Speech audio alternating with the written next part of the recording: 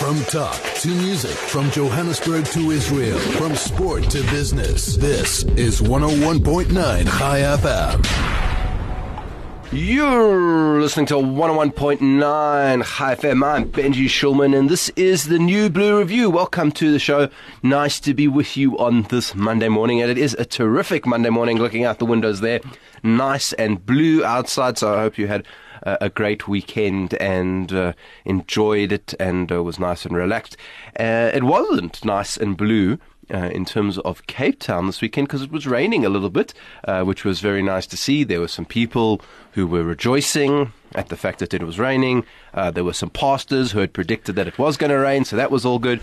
And the only reason why I'm really mentioning rain in Cape Town is, in case you didn't notice, there is a drought going on, and everybody's talking about what is going on in terms of water, and particularly Israeli solutions to water, people having a go at the BDS for preventing Israeli solutions for water in Cape Town.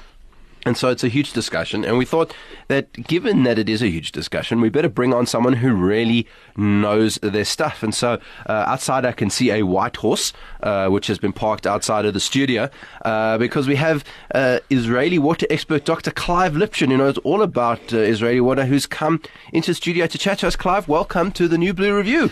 Thanks, Benji. Good morning. Great to be here. Nice to have you. If you are a frequent listener to the show, about a year ago, you will have heard Clive on the show before. So he is something of a regular guest, but he's in studio now. So that is great. And don't tell us that we don't keep you informed. This was a year ago we were having this water discussion, and now it's a serious thing. So if you want to be part of the conversation, please, by all means, 34519, that's the SMS line. You could WhatsApp us on 061-895-1019, 061-895-1019. Tweet us at HighFM or send us an email on air at highfm.com. And we're very happy to take your calls, any questions, anything you want to know about water, about Israeli water, about South African water, anything you want to know about water. We are happy to take any of those questions, and Clive is a real expert.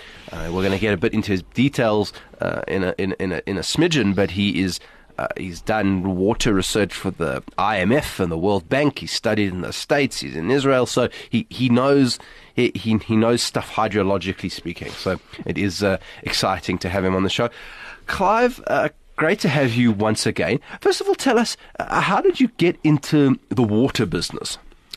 Well, Benji, when I was studying in the US, as you said, for my PhD, I was at the University of Michigan, and I was thinking, it was all great to be in the US, but my plans were always to go back to Israel. And so I began to think, as I had to figure out, what kind of research to get involved in, what is probably the most pressing environmental issue that Israel is facing in the world, that I could develop expertise around and then could really create opportunities for me back in Israel. That really got me into thinking, well, water is probably the most important issue. It's the only resource that all life on Earth depends on.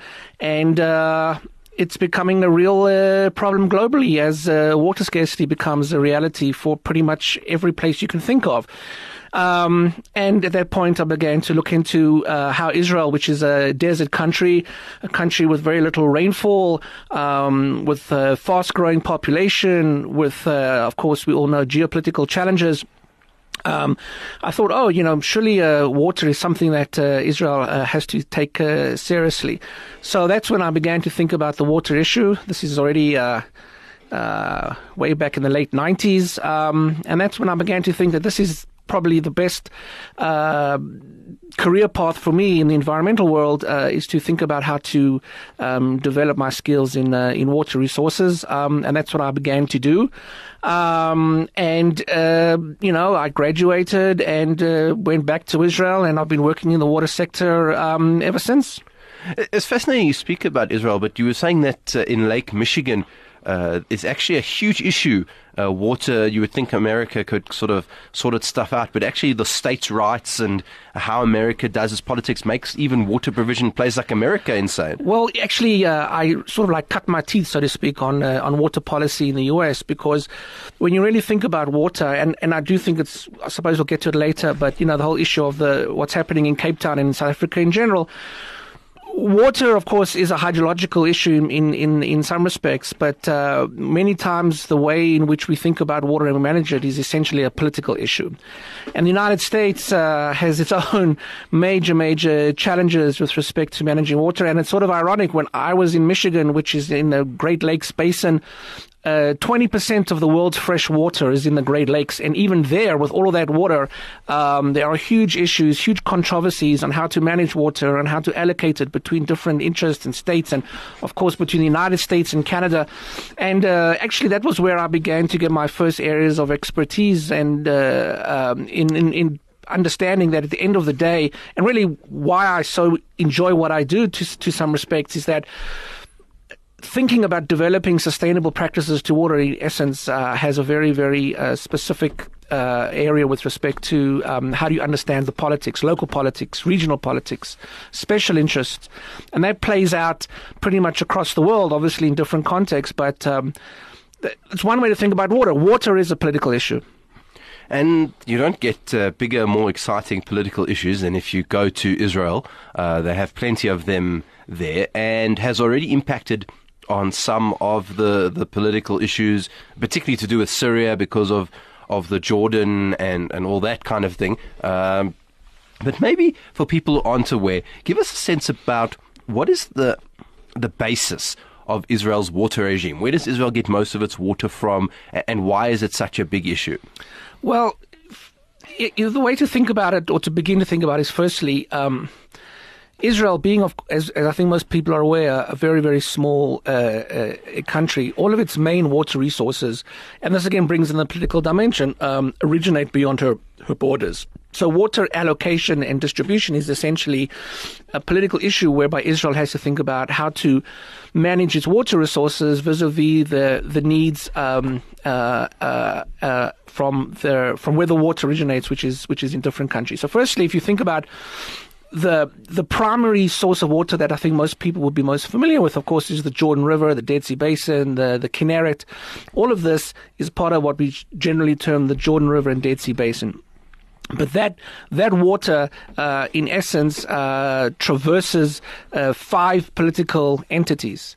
So it begins in the north. You mentioned Syria, but also Lebanon has some connection to the sources of water that flow into the Jordan. So we have Syria and Lebanon in the north. We have Israel, of course. We have Jordan, and we have the West Bank, the area of the Palestinian Authority. So that one water resource, which is a very important source of water for Israel, is also a source of water that is important for those other countries. And so essentially, if one is to think about how to effectively manage this source of water, it's how does Israel relate to the fact that other countries around it also have claims and are also using that water.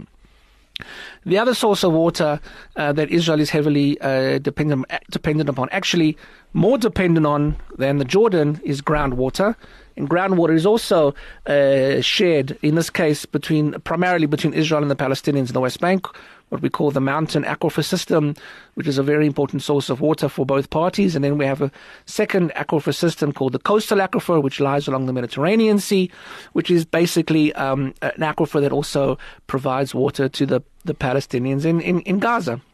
All right, I'm just going to cut you there. We're going to take a short break, and then when we come back, I want to discuss more about how that affects issues in the region. We're talking to Dr. Clive Lipchin. He's actually from the Arava Institute in Israel, and he's talking water today on the New Blue Review.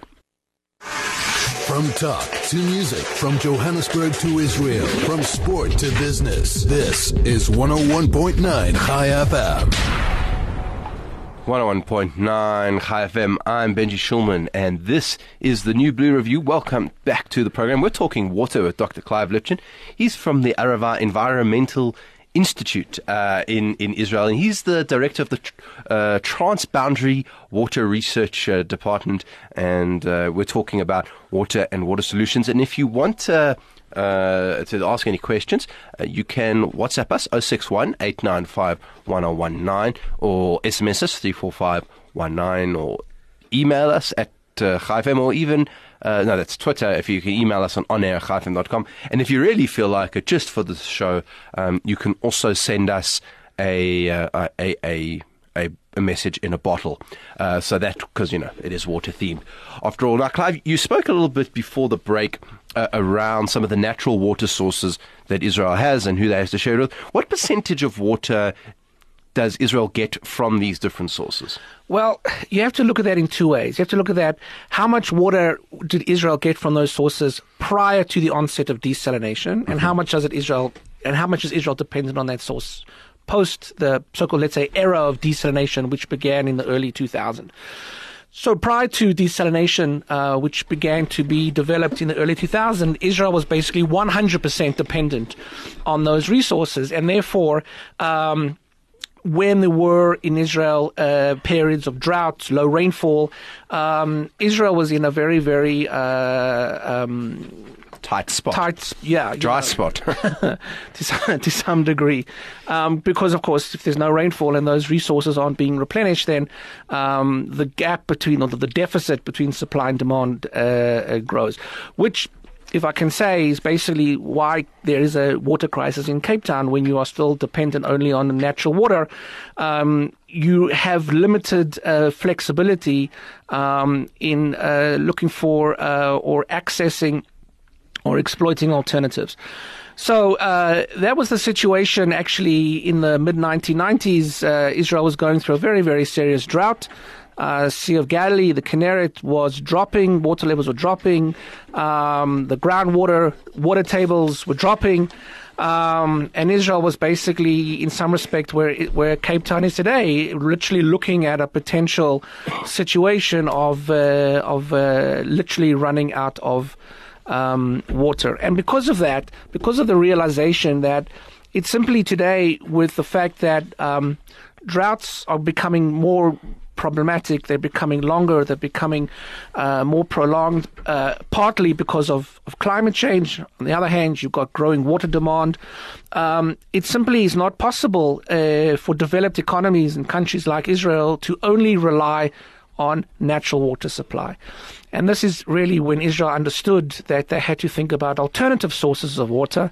And this is when Israel began to consider very seriously putting online desalination as a way to augment and increase water, which has literally allowed Israel to become less dependent on natural water resources, because it can always now make up the difference by literally manufacturing good quality fresh water from the sea.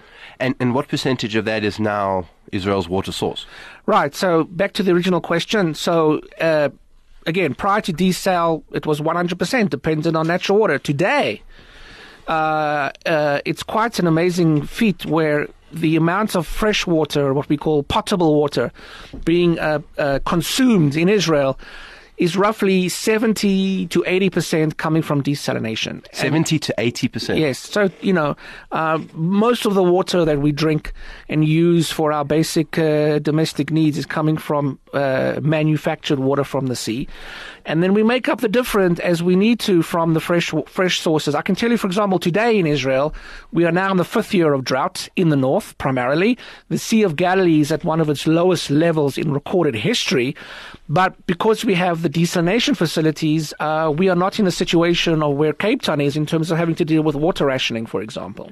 So does the water just get left in those aquifers or in the Jordan or whatever? So the way in which water is now managed, because we are producing more from the sea, is that we now look at the natural sources, the aquifers, the Kinneret, as reservoirs, allowing them in actual fact to recover and to replenish, and to use them only when necessary, sort of as a reserve, as a backup.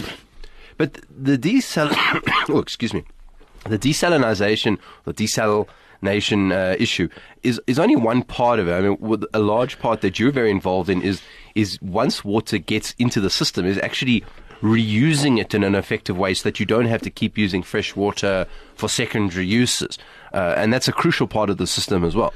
Yeah, I mean, the one way to think about it in general terms is, if you are a water manager per se, you really have to think about how much water to produce, supply, and how much water to conserve and to manage efficiently, which is demand. So we talk about supply side management for water, and we look at demand side management. You really have to provide both when you are thinking about a comprehensive water management strategy. So you can think about the desal as being the supply side of water management, but the demand side is where you have to think about recycling, reclaiming water, reducing consumption, and so on. So we take let's say, a two-pronged approach to managing water in the country with respect to both a supply and a demand side approach. So the supply side is desal, as I said, and then the other side of it is reclamation of wastewater. Now, that's very important because on a global level, the largest demand for water anywhere, of course, is in agriculture, for food production. Generally speaking, in any country, agriculture consumes anywhere from 70, even sometimes up to 90% of a country's water resources. So any savings in agriculture can elicit huge amounts of water that can then be reserved for future uses, could be used to replenish environmental resources, could be used for other sources, and so on and so forth. So what Israel does is that we understand of course, the importance of agriculture, and we understand that can't be sustained without water. But Israel, already way back in the 70s, began to ask itself, do you really have to use fresh water to grow food? People just never really thought of that. Many instances, it's not necessary to have water that you need to drink to actually grow the food that you eat. And that's when Israel began to understand that so long as you can recycle sewage, wastewater to a high level of water quality, not to the level of fresh water, but to a quality that is sufficient and safe for the irrigation of food, you don't really need to use fresh water for agriculture. And that's when the idea of treating water but then reusing it for food production really began to develop. And today, more than 50% of the crops that we grow are irrigated actually with recycled sewage. And what this allows us, of course, is to basically massively save on natural water, Sea of Galilee, groundwater, and so on, that now can, of course, be allocated to other sources, drinking, for example, or can simply be left, where basically nature, intended it to be in the first place.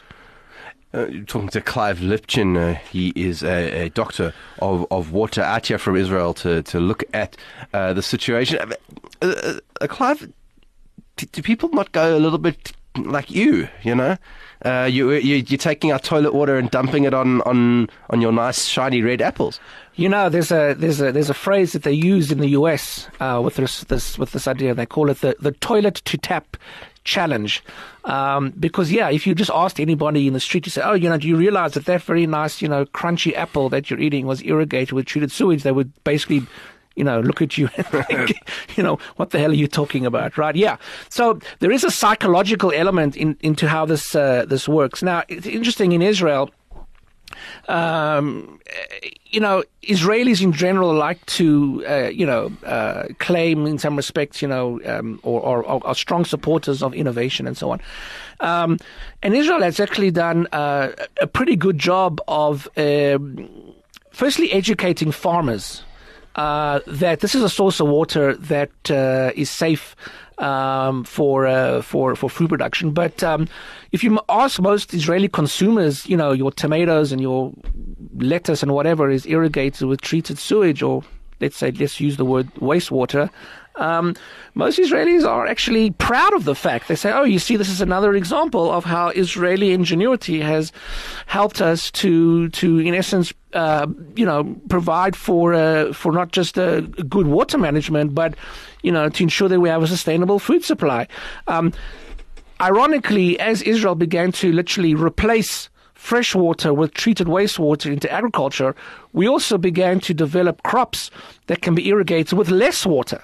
So now, for example, we're not only replacing fresh with treated, but we're actually overall reducing the need for large amounts of water in agriculture. What we call, in essence, more crop for less drop. Right. And okay, so that means that that you can actually create plants that are not taking all that much water in the first place. Yeah, because you see, you need to also understand that treating sewage, again, back to the sort of like toilet to tap idea, which in essence is about the fact that how do you ensure that there's no to very little contamination in the water is not an easy thing to do. It's very technologically sophisticated. It requires very effective water quality monitoring and so on. But it also requires looking at how plants will respond to the fact that it's being irrigated, in essence, with a lower quality source of water. So I think one way you could look at how Israel achieved such a high level of success in wastewater reclamation was it wasn't just sending us a different quality of water to farmers. It was also at the same time doing a lot of R&D on ensuring that the crops themselves were sufficiently physiologically adapted to growing on, in essence, low-quality water. So a lot of research went in to ensuring that the crops that were going to be irrigated with treated wastewater were going to respond appropriately in terms of growth, issues like fruit production, crop yields, all that kind of stuff. It's not a straightforward thing by any means. Interesting. Something of a science getting your toilet water to the farm. Clive, something else I'm interested in is, we tend to look at Israel and look at sort of the big technological issues, the decel, as you said in the beginning. But one of the ones that I think is fascinating as well is this aspect of how do you get water out to sort of the rural regions of Israel in complicated places with the Bedouin, with the Palestinians, because there's a lot of fighting that goes on between the Israelis and the Palestinians over water, but actually also a lot of cooperation. It's something you've been very involved with your center. Could you tell us a bit about that as well, please? Yeah, I think one of the challenges, so you talk about desalination and wastewater reclamation, all of that really works if you have an effective infrastructure that not only, let's say, treats the water, but then, of course, the water has to get to the consumer. So we're talking here about things like distribution networks. I think in South Africa you use the word reticulation systems. And that means that communities have to be able to access that water. So again, in Israel, roughly 90% of the population is what we would term on the grid. They're on the water grid. They're on the sewer grid, like, use the same word for, being on the electricity grid. So you need those water grids, that basic infrastructure to get the water where it needs to be used. However, there are communities in Israel that are not on the grid. In this case, one such community in the Negev is the Bedouin population. We have in the Bedouin roughly 200,000 people, nearly 20% of the population of the Negev is Bedouin. And many of these communities, being poor, low-income communities, lack access to the grid, what we would term off-grid communities. And if you don't have access to the grid, you really can't benefit from drinking water or having your sewage being effectively disposed of and treated. So these off-grid communities are communities that we at the Arava Institute have been working with for many years now to think about the solutions that can be specific to their reality, not being that they don't have access to the grid. So we have taken Israeli technologies for water treatment, but sort of have scaled them down so that they can provide that level of service to communities that don't have access to the grid. On-site treatment, for example, household level sewage treatment or water treatment. And we do a lot of this work also with the Palestinians. If you look at where the Palestinians are with respect to water management, there's a huge difference in water management vis-a-vis where Israel is as a country.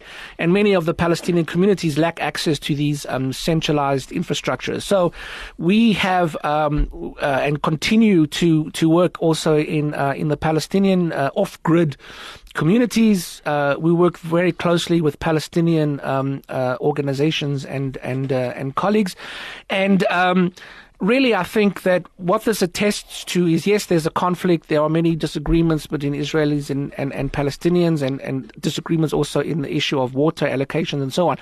But on a community to community or a people to people approach, there actually is a lot of cooperation, and there's a lot of pragmatism with respect to saying, what can we do together to ensure that people basically have their basic water needs met? I mean, in essence, part of the challenge always with water, and this is a global challenge, is water is a basic human right. And so wherever you are and whatever your economic position may or may not be, it's essential to try to provide the basic water needs that people need so that they can all have a respectful quality of life.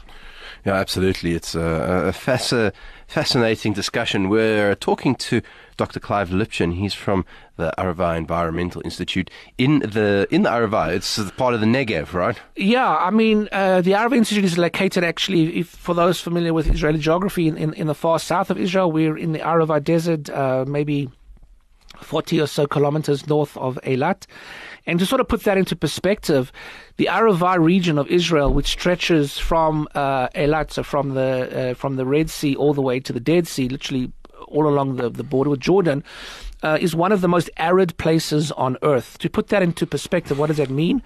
The Arava region annually gets maybe 50 millimeters of rain per year, which means that rain basically contributes nothing to water availability in the Arava. However, despite that, the Arava region is one of the most agriculturally productive regions in Israel. So, you can simply ask, well, how can that be if there's no water? Well, this is because the very large farms up and down the Arava Valley are using groundwater that they've been able to tap and bring up to the surface for the irrigation of farms, and of course are using treated wastewater. In this case, all of the sewage coming from the city of Eilat is treated and then actually piped north to the farms along the Arava Valley as an additional source of irrigation water.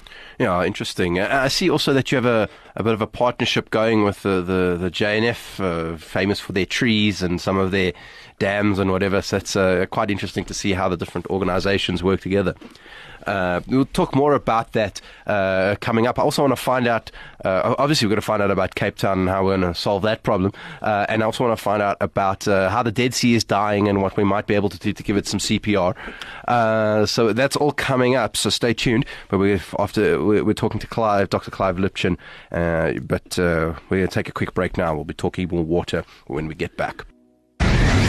The best part of your day. At the heart of your community. All the talk. All the music. All the news. Chai FM.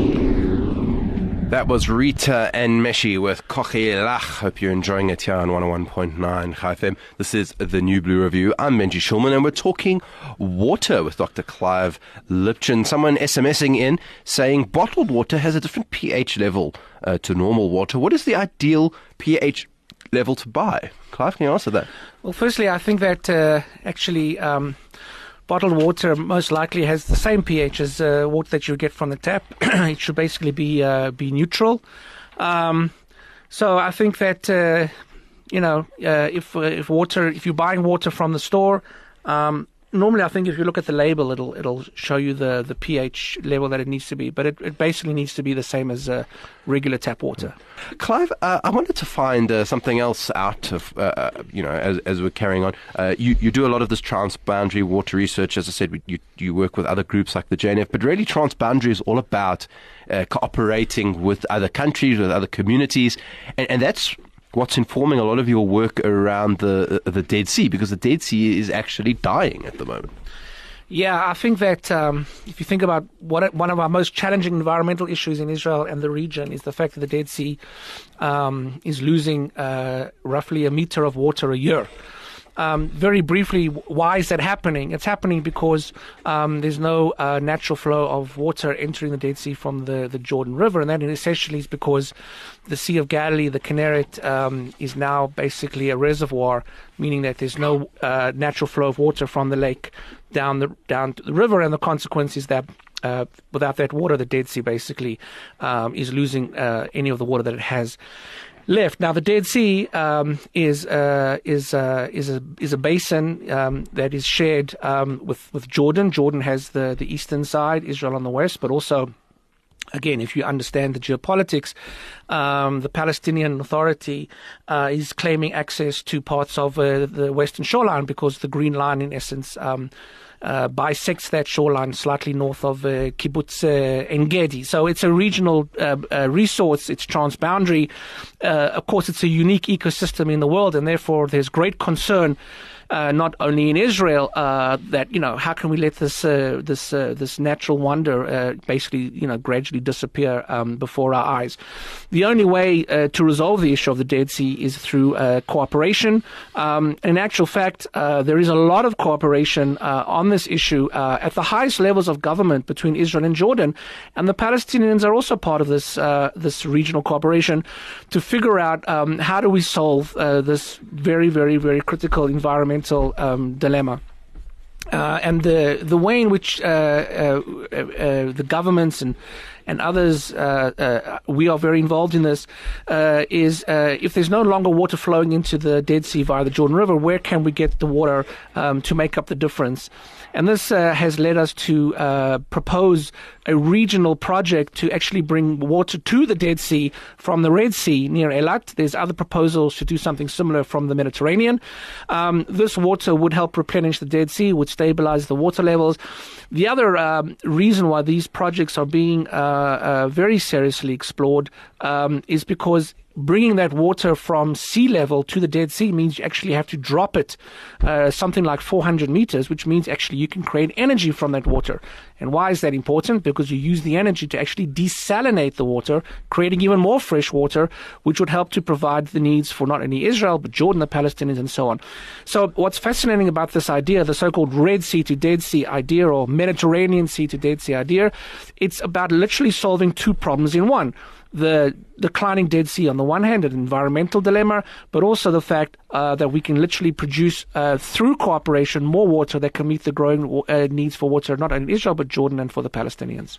Absolutely fascinating stuff. There's a great T-shirt in Israel. It's with like different fish, and it's got the Red Sea, and you've got a red fish, and then it says Med Sea, and there's a blue fish, and then it says Dead Sea, and there's just like a bunch of bones. So now you'll be able to wear a T-shirt like that without too much problems. We're talking to Clive Lipchin about water today. We're going to take a short break, and we'll be talking about Cape Town when we come back.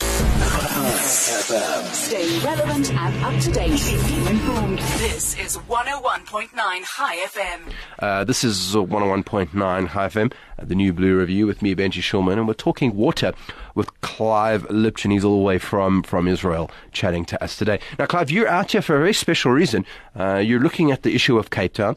Lots of stuff talking about in the news about Israel, about Cape Town. I mean, do you think that there's realistically something that Cape Townian can learn about the Israeli experience that can help? I think maybe the first thing for Cape Townians is not to think that it's all gloom and doom. There's a way out of this crisis. Israel was in a similar situation, and we resolved it. Yes, it's a serious issue. Yes, living in Cape Town today is probably not a very pleasant reality, with having to be limited to anywhere from 25 to 50 liters a day. But I want to say to people living in Cape Town that there are solutions, there are ways to resolve this issue, and Israel is one place that you can look to see how these issues can be resolved. To put it into context again. The average annual rainfall in Cape Town, if I'm not mistaken, can be anywhere from 500 millimeters to sometimes up to 1,000 millimeters of rain per year. Israel, if it's lucky, gets anywhere from 300 to 400 millimeters of rain per year. And yet, it's no water in Israel is important. It will remain important, but it's no longer a question of life or death. And if we can do it, Cape Town can do it. And of course, I'm here, and all of Israel is with me. I think, there are solutions. We have ways to offer, and I think it behooves everybody in Cape Town, whether you are a resident or somebody involved in decision making, to say, you know what, let's see what Israel has done. Is there anything that we could learn, that we could adapt to our local reality? And this could be, again, everybody talks about desalination, but I also want to say, There's many, many things Cape Town can do that Israel has done before you even get to desalination. Firstly, think about the low-hanging fruit. For example, do Cape Townians know how much water they're losing in their pipes, what we call leakage? The small little drops that, when you don't close your tap properly to these huge, water mains bursting. Do you have an actual accurate sense of how much water is not getting to the consumers because the pipes are simply leaking? Well, there are ways to resolve those issues. They are not as expensive and as complicated to building new desalination facilities or new facilities at all. So there's many, many, many ways in which this problem can be resolved. And again, Israel was there. We know what it means to not have water, and we are no longer there. And I am 100% confident that Cape Town is going to successfully come out of this crisis. Now, we're just about out of time, but you're actually going to be speaking at, if people want to hear more, at a big symposium. There's going to be other water experts and people who know about this sort of thing at the Great Park Synagogue, 12:30 tomorrow, right, Clive? Yeah, thanks, Benji. It's going to be a great pleasure to be there. I'm looking forward to meeting some of the South African water experts and really having, an open, professional discussion on how we can join forces to tackle this issue. And if people want to see the work of you and your institute, where can they go? So the Arava Institute for Environmental Studies, we have a very easy website. It's simply arava, arava.org. You can go online. You can look at some of the work we're doing. We have a lot of interesting research programs, but also we are an academic institute. Students looking for environmental programs can come and study with us. And so if there are any young people listening, I encourage you to look at the website. We have scholarships available. It's a great way to experience Israel from an environmental perspective. Right, well, there you go. If you're a young person interested in doing that, I would definitely suggest it. Dr. Clive Lipchin, thank you so much for coming on to the show today, and good luck, and hope you have a good time in South Africa. It brings us to the end of the show. Thank you very much for listening. Listen up next week. We're going to be heading it up with the president of Wheatso International, so that should be fascinating. But in the meantime, have a good week and have a short shower.